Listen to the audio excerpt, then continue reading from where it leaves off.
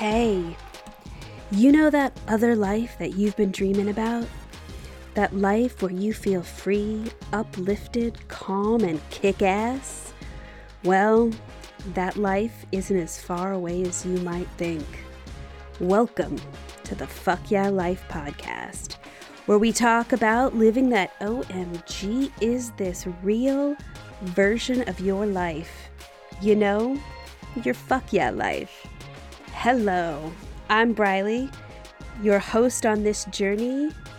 So, are you ready? Well then let's fucking do this. Hello, and welcome back to the Fuck Yeah Life. I'm your host, Briley, and on this episode, I'm gonna take you on my heroine's journey. Each of our stories is unique and wholly our own. But I hope that in hearing my story of my heroine's journey, that you can identify with some aspect of my challenges and feel inspired to live your own fuck yeah life. In a hero's journey, the hero finally accepts that they have to go accept the challenge. And so the thing important to kind of set up for this is in March of 2021, I had just moved to a new city to take up a new job at the beginning of the COVID lockdown. So by this point, I had been living alone in isolation with just my gang, which my gang is my cats and my dog. So we had been living in isolation for about a year in a new city with little to no social contact. And at that point, on that March morning, I had the painful realization that I had been in this situation before, and too many times before in my career. And by this, I mean a scenario in which people, usually other women, in positions of greater authority than myself, come to some conclusions about me, my work, or something that I'm involved with. And they decide that the best thing to do is to sit me down and tell me everything they think is wrong with me or whatever I've done, and then lay out how they are going to handle things from here on out. There's no need to ask questions or try to come to some sort of understanding about shared goals or ways of achieving them. I was about 9 months into this job and in a pandemic. I'd never physically been to my office or met my students yet, but minds were made up about me. Questions, curiosity, understanding. That is not necessary or even a good idea in these scenarios. I have been errant, and they are stepping in to take control and right the ship. Now, this surely sounds like I'm a grade A wild card rogue player and or a massive fuck up. I would argue that none of these are the case. Rather, what I was and continue to be is a human being who was not gifted with the ability to read minds. Yet, over my career, I have found myself in a series of workplace scenarios in which I was, in fact, expected to read minds or meet unspoken expectations and then perform them flawlessly. So that March morning in 2021, I took a deep breath and tried to muster the energy that I needed to call in to this meeting. And this meeting had been called by my department chair late the afternoon before, with no request, but yet a demand for a specific time to talk. I got on the call and I asked the assistant chair, the other person on the call, if she could fill me in on what we would be addressing in the meeting, or even the impetus for the urgently called meeting. And she deflected, saying that we should just wait until everyone was on the call. So I took a deep breath, hoping that it might spark some yet untapped energy source. and I stepped outside onto my back porch. I sorted my headphones and set myself up in the heavily pillowed daybed, and I stared out at the tiny patch of backyard. I had the feeling that I'd need as much gentleness and support as I could get for this one. It was 8:30 a.m., and I already knew I didn't have anything left to give. I was out. Nothing good was coming. The past 6 years had been difficult for me, but the last year had been particularly brutal. I was transitioning from my career working at art museums into academia in 2016. Landing my first job as a full-time tenure-track professor at a major research university had felt like winning the lottery. And I think the odds might be better for the lottery. But after finishing my PhD, I'd applied to a number of museum jobs and fellowships and research funding schemes, but only one academic post. And I only got one offer. I became an assistant professor and graduate program director. This was the academic equivalent of winning the Hunger Games. And the favor of the odds was not lost on me. There was also a big part of me that thought, holy shit, I've made it. The other part of me felt very reluctant, but knew I couldn't say no to a great opportunity, especially since there was no other offers on the table. And if I'm truly being honest with you, I didn't really want to go back to working in a museum either. The job had burnt me out multiple times, and I'd been enjoying the flexibility of being a researcher. The rub for me was that the amazing job I was offered was 2,400 miles from Los Angeles, California, which I'd considered to be my home in every sense of the word. Los Angeles had close friends, the support network that had gotten me through a lot over the last 20 years. And I'd had an on and off relationship with the city for that long. It was also a city that inspired me. It brought me a lot of joy. I revel in the ethereal sunsets of Los Angeles. Its crisp winter mornings and its foggy gray spring ones. But now I was leaving all of this for a job in a rural southern college town with just my cats joining me. But now I had to decide between my career and community.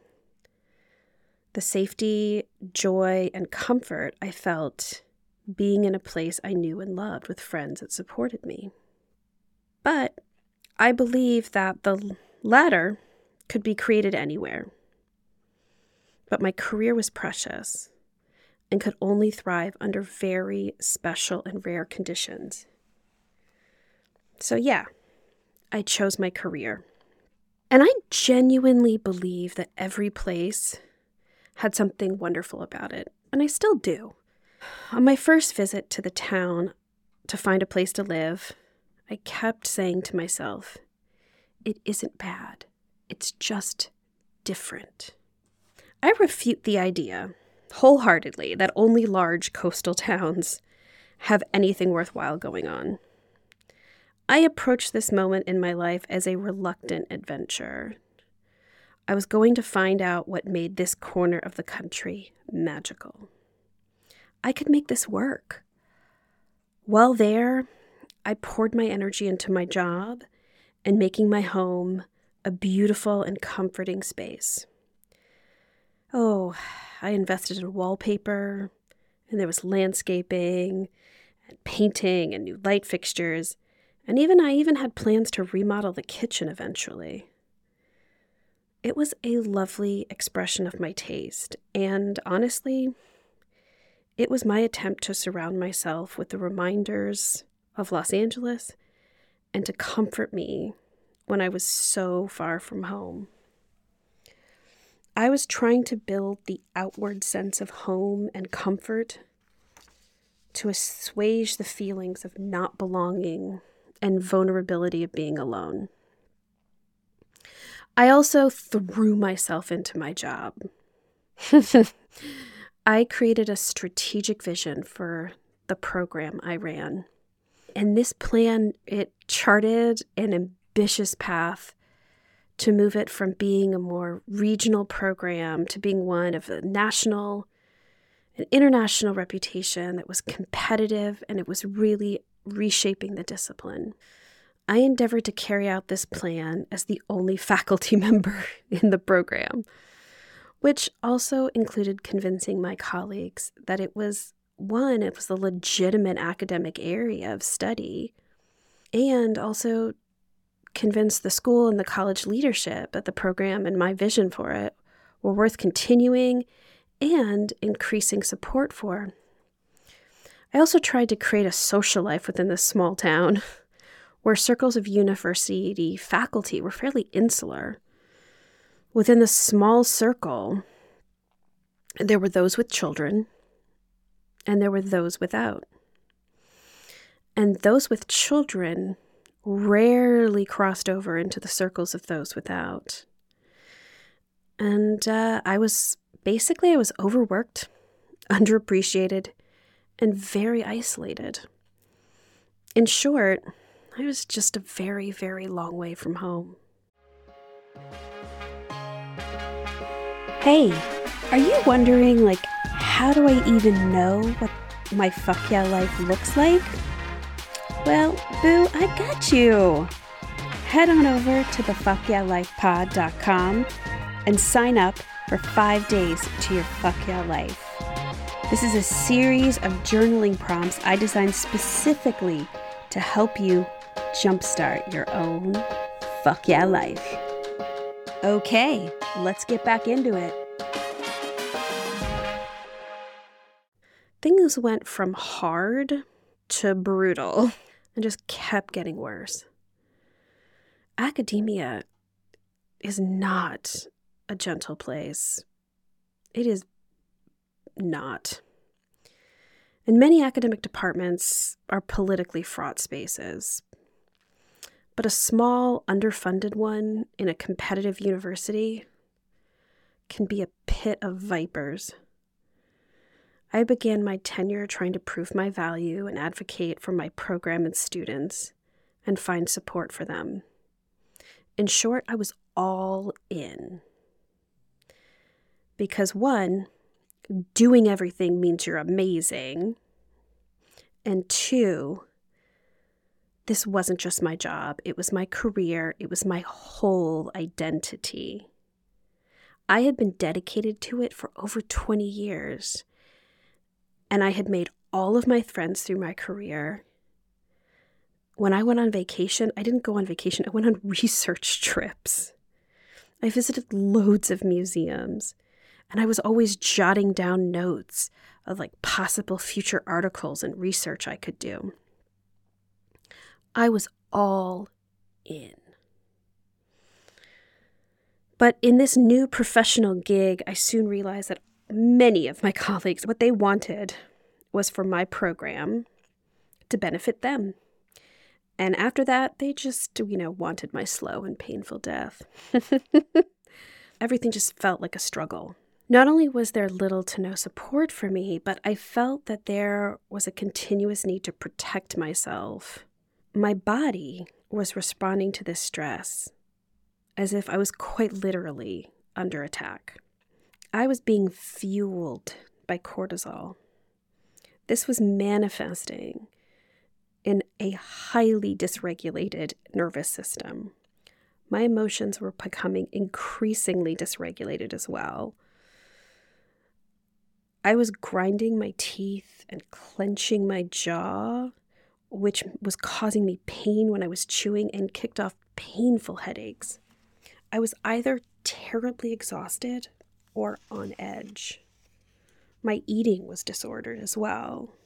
I became increasingly anxious and depressed. I developed digestive problems. I had breakouts of eczema and psoriasis, and just absolutely debilitating migraines. So my answer to all of this was just to try to get better at my job. In my mind, if I was amazing, who could argue with that, right? Right?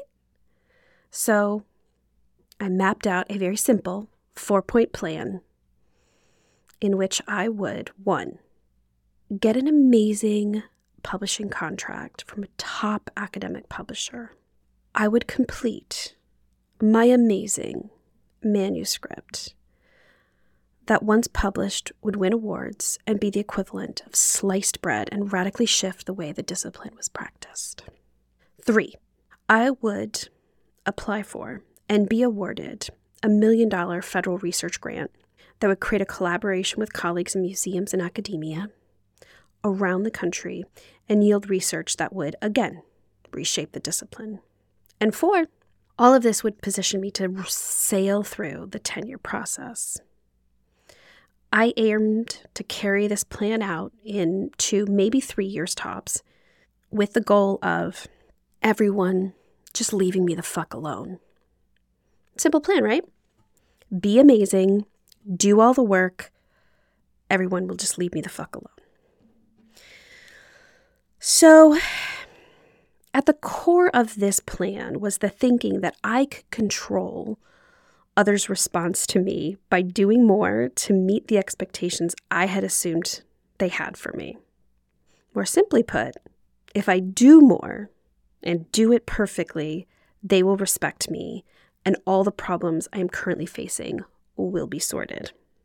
This is a flawed plan. I don't think I need to explain that. But when I reflect on this moment in my life, I see myself clinging to a myth of perfection that tells women that our worth is in how flawless we are. I leaned way far into this by hyper planning and goal setting. I created a personal strategic plan for myself, like documents of a strategic plan for myself on the regular. And as someone with ADHD, I love the dopamine hit of a planner and colorful pens and stickers, but also struggle with time management. So I was on overdrive trying to control my time and my brain, and my whole body was just exhausted and collapsing. This is what I call planner culture. And planner culture is the belief that if we just have the right planner and the right pens, we can manage to do absolutely anything and everything. This can have a seriously negative effect on people because it makes us believe that we are capable of anything. But there are physical and emotional limits to the labor we can carry. There just is. And our worth is not in our labor or how much we can bear. So I put my 4-point plan into action. I was committed to this plan. During the 2018-2019 academic year and into the fall of 2019, I traveled nearly once a month to give a talk, take students on a study trip, attend a conference, conduct research. I was on the move, literally. All of this while I was continuing to maintain my teaching duties on campus, because remember this was pre-pandemic, pre-Zoom, my administrative responsibilities, and also preparing extensive government grant applications. Remember that was point 3 on my plan. And I was also simultaneously writing articles and preparing my manuscript for publication. Points 1 and 2 on my plan. I felt like I was killing it. I mean, I was also killing myself, but I wasn't quite ready to see that yet. So in December 2019, I was in Madrid, and I had been invited to give a talk at the Reina Sofia Museum, Museo Reina Sofia. And I was very excited about this, to be sharing my research with an international group of scholars, many of whom I had read for years and I highly respected. And this was really big for me. On the day I arrived in Madrid, though, I was just like leveled with a terrible cold. And my body was communicating, yes. Was I open to hearing it? Absolutely no. So I crashed and I slept the rest of the day. And then the following day, I filled myself up with, amphetamine-based cold medicine, as you do. And I wandered through the Prado and the Museo Thyssen-Bornemisza in this like weird haze of jet lag and cold medicine. And then I came back to my hotel and I sat down to polish my talk and go through my slides and the videos for my presentation. And then I received an email from the director of my school, my department. And I replied to her with the requested information. And then I said that I didn't have all of the materials on my computer, but that I would send them as soon as I was back the following week. This was quickly replied to with an admonishment that I had not received approval to be away from campus, and she was unaware that I was away. This was a clear violation of policy. Like, policy? I thought, like, which policy? In the 2.5 years that I'd been at the university, I'd traveled numerous times, and I'd never heard a peep about the trail of paperwork that she was expecting in this situation. And I told her that my travel plans had received funding, that she had signed off on the trip, but apparently I missed some paperwork that I'd never heard about. And my feelings of being excited and proud were instantly deflated and replaced with anger and fear and anxiety, and honestly, a great deal of sadness. It was also crushing because my simple plan that I'd been killing myself was not working. I was presenting my research at a prestigious international venue with top scholars in my field, and all I heard was that I hadn't filled out the right paperwork. Later that day, I received an email from a friend and a colleague at another big research university, and they were recruiting for a position in my field.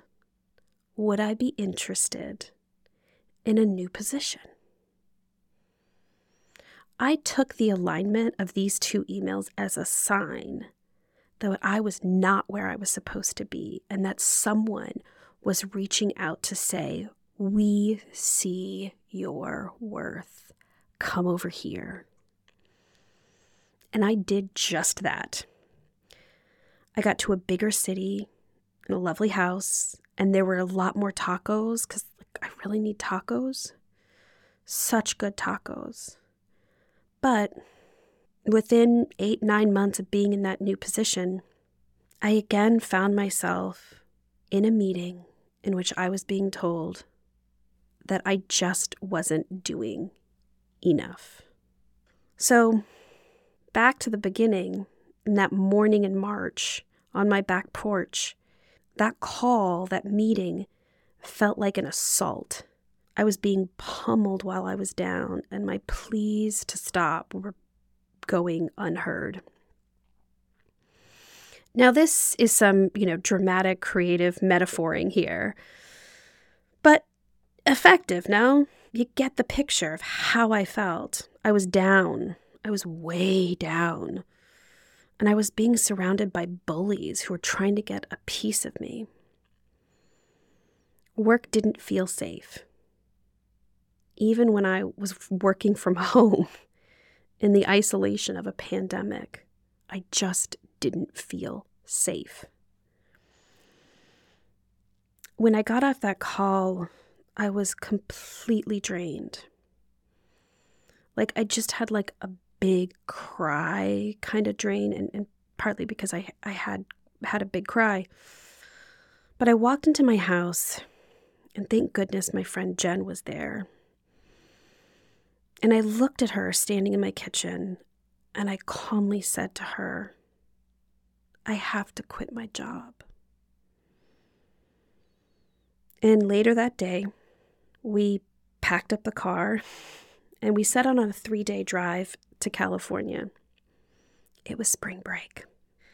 And as we moved through the plains of North Texas and into the scrubby Chihuahuan desert, and then the red hills of Arizona, I did that drive a lot. I quietly stared out the window and kept wondering, what the fuck do I do now? This wasn't an exciting, adventure kind of feeling. No, it was terror. And it was also a feeling of total failure. And a lot of sadness. So, what did I do from there?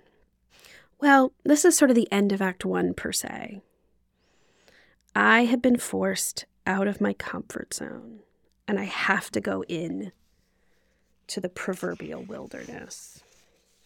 So while I was in the car on that trip, I sent an email to a coach that I had worked with a little over a year before, and I knew that she had put together a program for women who were trying to build new businesses or side hustles or trying to switch up their game a bit. And so I emailed her, and I wondered if I could even be amongst them, because I basically had no idea, nothing. All I knew was that I had to get out.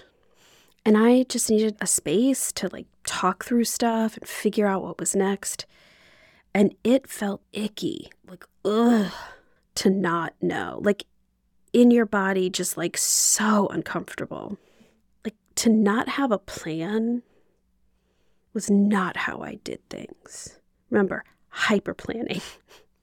So over the next 3 or 4 months, we worked together to dig into some of what I might do next.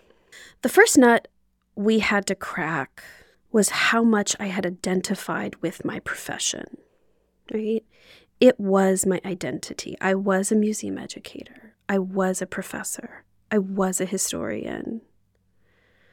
Challenging my own notions of my identity and ideas about worth were earth-shattering for me, right?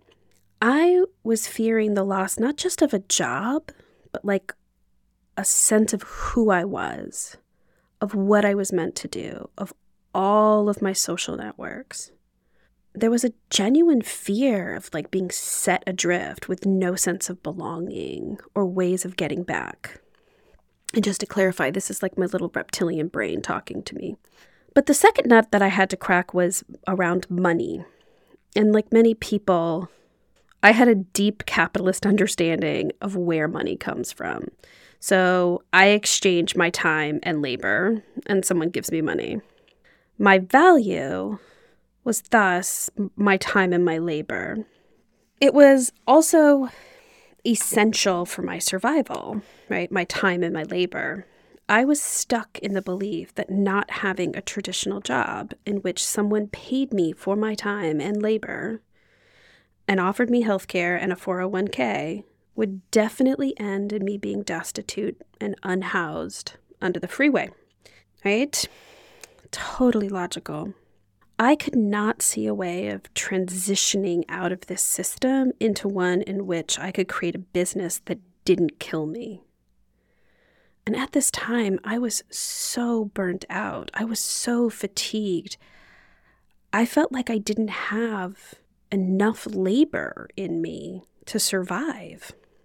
There'll be a future episode about money mindset and a fuck yeah life. But for now, I'll just say that I had to address my own root beliefs around scarcity and lack, which was manifesting in my fixation on money as the reason I could not make any moves. Scarcity and lack also had me believing that I didn't deserve so many of the things just beyond money. Like things such as like I didn't deserve joy or calm or work that I enjoyed and work that was creatively fulfilling, or to be surrounded by a community that loves and supports me. That's just to name a few. One of the things that comes up most when I'm talking to people about making big changes in their lives is like, where do I start? And how do I even know what my fuck yeah life looks like? So I'll also just put a plug in here. I created some journal prompts to help people start exploring what their fuck yeah life could look like. And that's called 5 Days to Your Fuck Yeah Life. You can sign up for it on my webpage at lifewithbriley.com, or links to it in my Instagram. My Instagram is @BrileyRasmussen. I'm also going to talk to you about some of the things that I did in this period of figuring it out. And I will tell you right here and now that everyone wants to skip this part. I tried to skip this part. Everyone wants the answer so they can move on, like just move on already, right? It feels super icky, and I don't like not knowing. Can you just please tell me what to do? That's what I hear from so many people. Okay, here's the bit. It feels so icky. Like, can't you just tell me what to do already? And sorry, babes. No, I cannot. And again, you can't skip this part. This is where we do the hard work of doing like the reconnecting with ourselves and doing what Brené Brown calls the rumble. So she writes in her book, Rising Strong, quote, "The rumble is where we own our story. The goal of the rumble is to be honest about the stories we're making up about our struggles, to revisit, challenge, and reality check these narratives as we dig into topics such as boundaries, shame, blame, resentments, heartbreak, generosity, and forgiveness." That's some deep shit, y'all. And this period that Brené Brown calls the rumble, that I was in this part of my story, it is not easy, but it is so good in so many ways. So I'm not going to go too deep into my rumble right now because like I'm literally writing a book. But suffice to say that my story, the story I had been telling myself, was that I was deeply errant. Yeah, that I was not a good person, and that I had to prove my worthiness and lovability by what I could do, and specifically do for others. I was also telling myself that I was incapable of taking care of myself and thriving, and also that I didn't deserve wealth or success for all of the reasons I just listed. Oh, and I was also telling myself that I was stupid, but I was just okay at hiding it from the other actual smart people around me. So I know that this story doesn't seem to really match up with the sort of affable and multi-degreed professor that you are here listening to. And these are the interior narratives that keep us stuck. We all have some version of it. And they keep us stuck in places that don't serve us. And they keep us living lives that are not fulfilling and that are not joyous. I know that you probably have some version of your own story that others would not recognize as you. We all do. And that's why we need to fucking rumble. So here's one small way in which I rumble with these stories. So whenever I feel myself thinking that I cannot do something or that it is impossible, I write down at least 5 things that I have done in my life that were hard or I thought I couldn't do at some point, right? Eventually, as I've done this many times, eventually this is made into like a timeline of sorts, this like enormous list. And of course, me being me. There was like colored pens and there was like stickers. But doing this exercise is a strong reminder of what we know we can do because we know we've done it. Another thing that I have to rumble with a lot, and I did a lot of rumbling during the rumble, but it just keeps going, is I also have to rumble with grief. Even when there's like excitement and joy around change, there's also sadness about the life that we no longer live, or letting go of the idea of a life we thought we were going to have. Acknowledging that we are holding grief around the loss of a life or the idea of a life. And like that included certainty, safety, regular paychecks, and also a steady community of friends and family. Those are all things that went away for me. And I have a long list of losses that I was just like holding on to with such sadness. But also at the same time, reluctant to admit it because I believe that I needed to present as happy and be happy. But I'm just going to name a few of the things that I had to grieve and just let go of. And that's like the excitement that I once had for working in academia, the joy I used to get out of teaching, the life and career I thought I was going to have as a professor, the feeling that I had proven that I wasn't a total failure, right? With my job, I thought it was proof that I wasn't a failure. Not that I was a success, that I wasn't a failure. But like grief, like I said, grief is an ongoing rumble. Because once I let something go, something else like pops up in its place. And this is because part of the process of getting honest about and letting go of the stories we tell ourselves, and also the stories that we have accepted that aren't our own, how we accept ideas of who we are and who we aren't, or where we're meant to be or where we're not meant to be. And sometimes we get these ideas from our families, or often generationally, our schools or media, or just like society in general. But as we dig into these stories of who we think we should be or what we should want in our lives, we will start shedding some of those ideas. And that shedding can be liberating, and it was for me.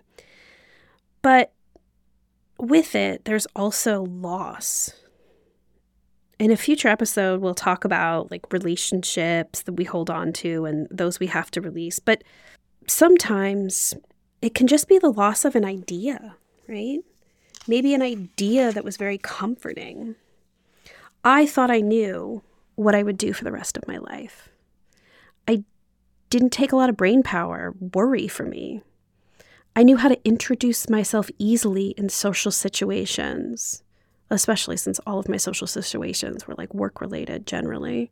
But this phase of our transformation journey is about integrating with our wholeness and the parts of ourselves that we'd abandoned and stopped listening to long ago.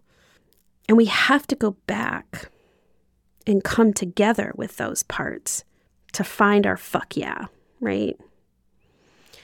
So as I rumbled, I started to research, if you will, about myself, right? I'm a researcher.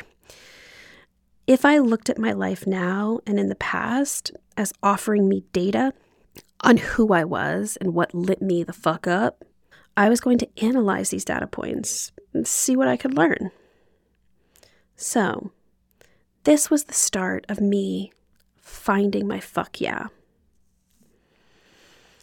So some of the questions that I asked myself and worked on were things like, what did I want to seriously be when I grew up? Like not like, like when you're 3 and you want to be a ballerina, but like as I got older, when I was around like 8 or 9, what did I really want to be and do when I grew up?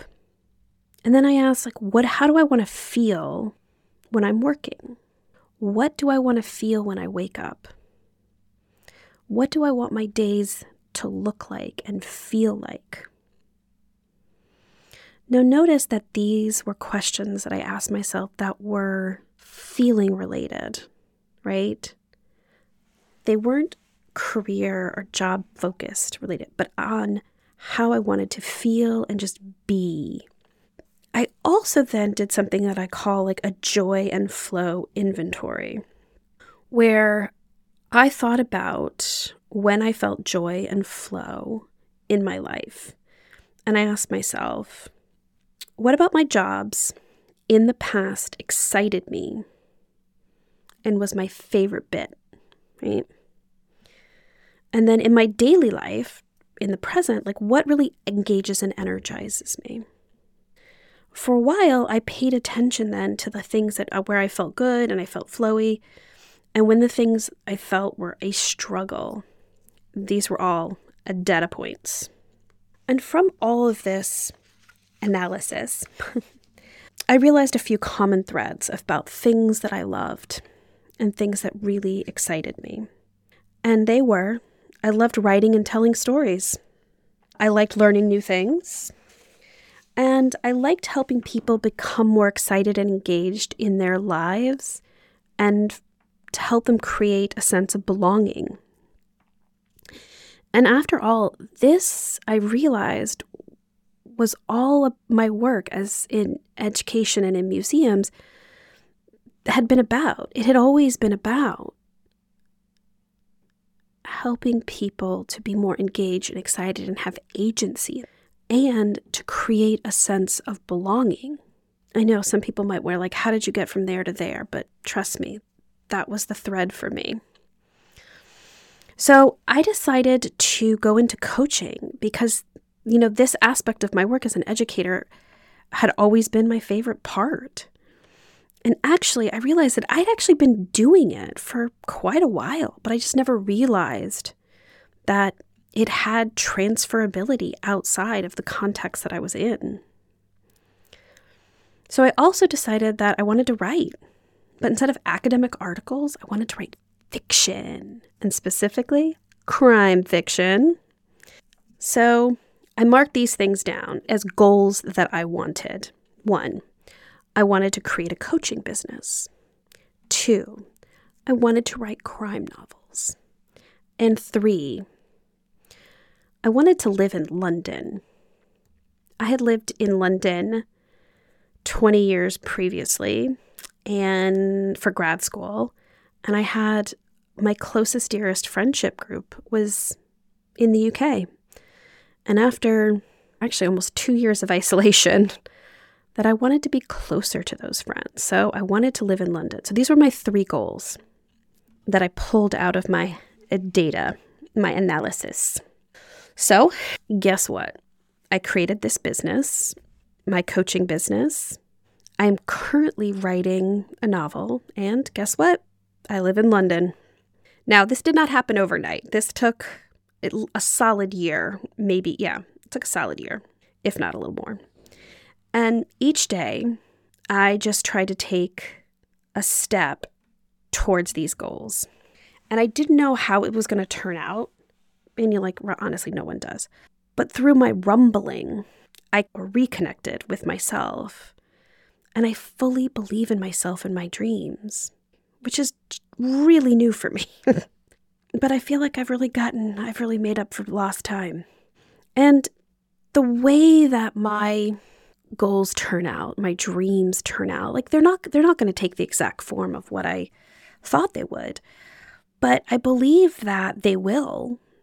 And maybe they'll come out even better. And I always try to keep this mindset, belief that these things, I have the ability to make these things happen. These things will happen.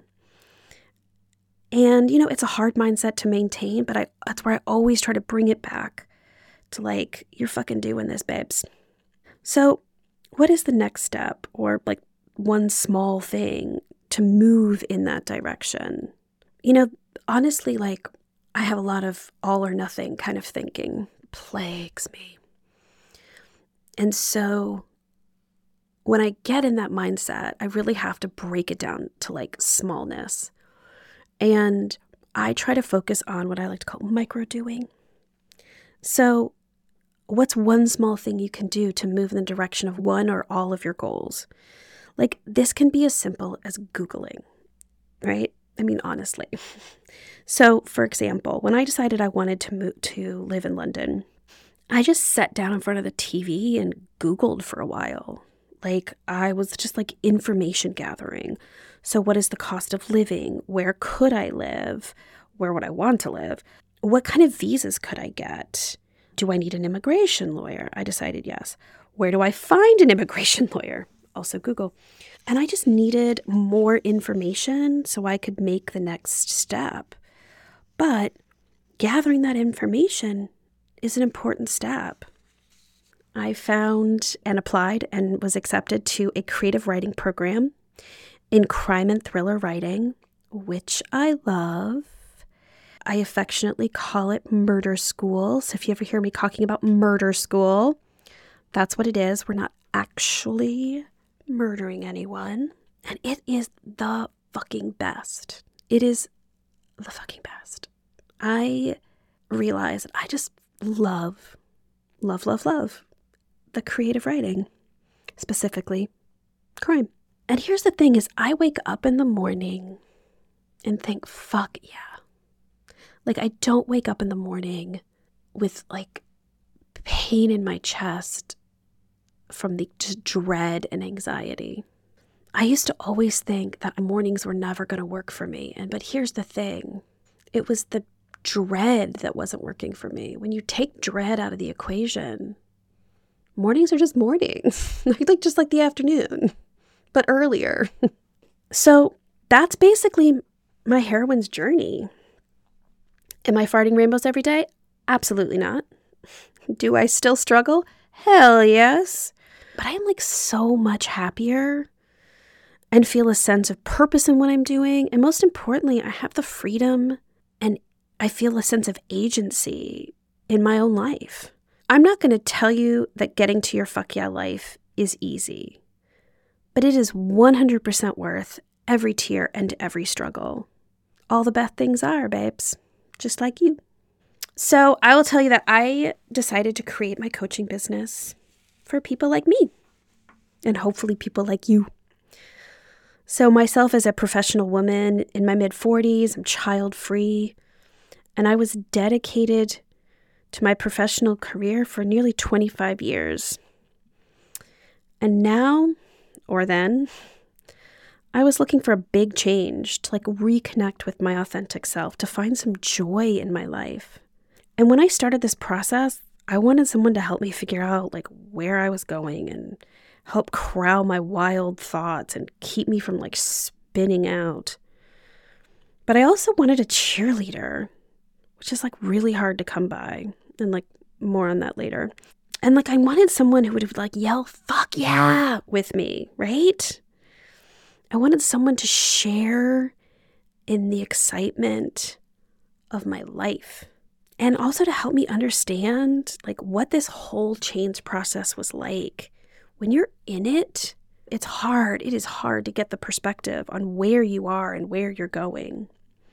And I wanted that. I wanted that coach, that person to help me through the journey. But, I couldn't find it. And so I created it. You can thank me later. If you're wondering who the hell I am and why you should listen to me, I'll just say that I've reckoned, I've rumbled, and I'm leading a fucking revolution.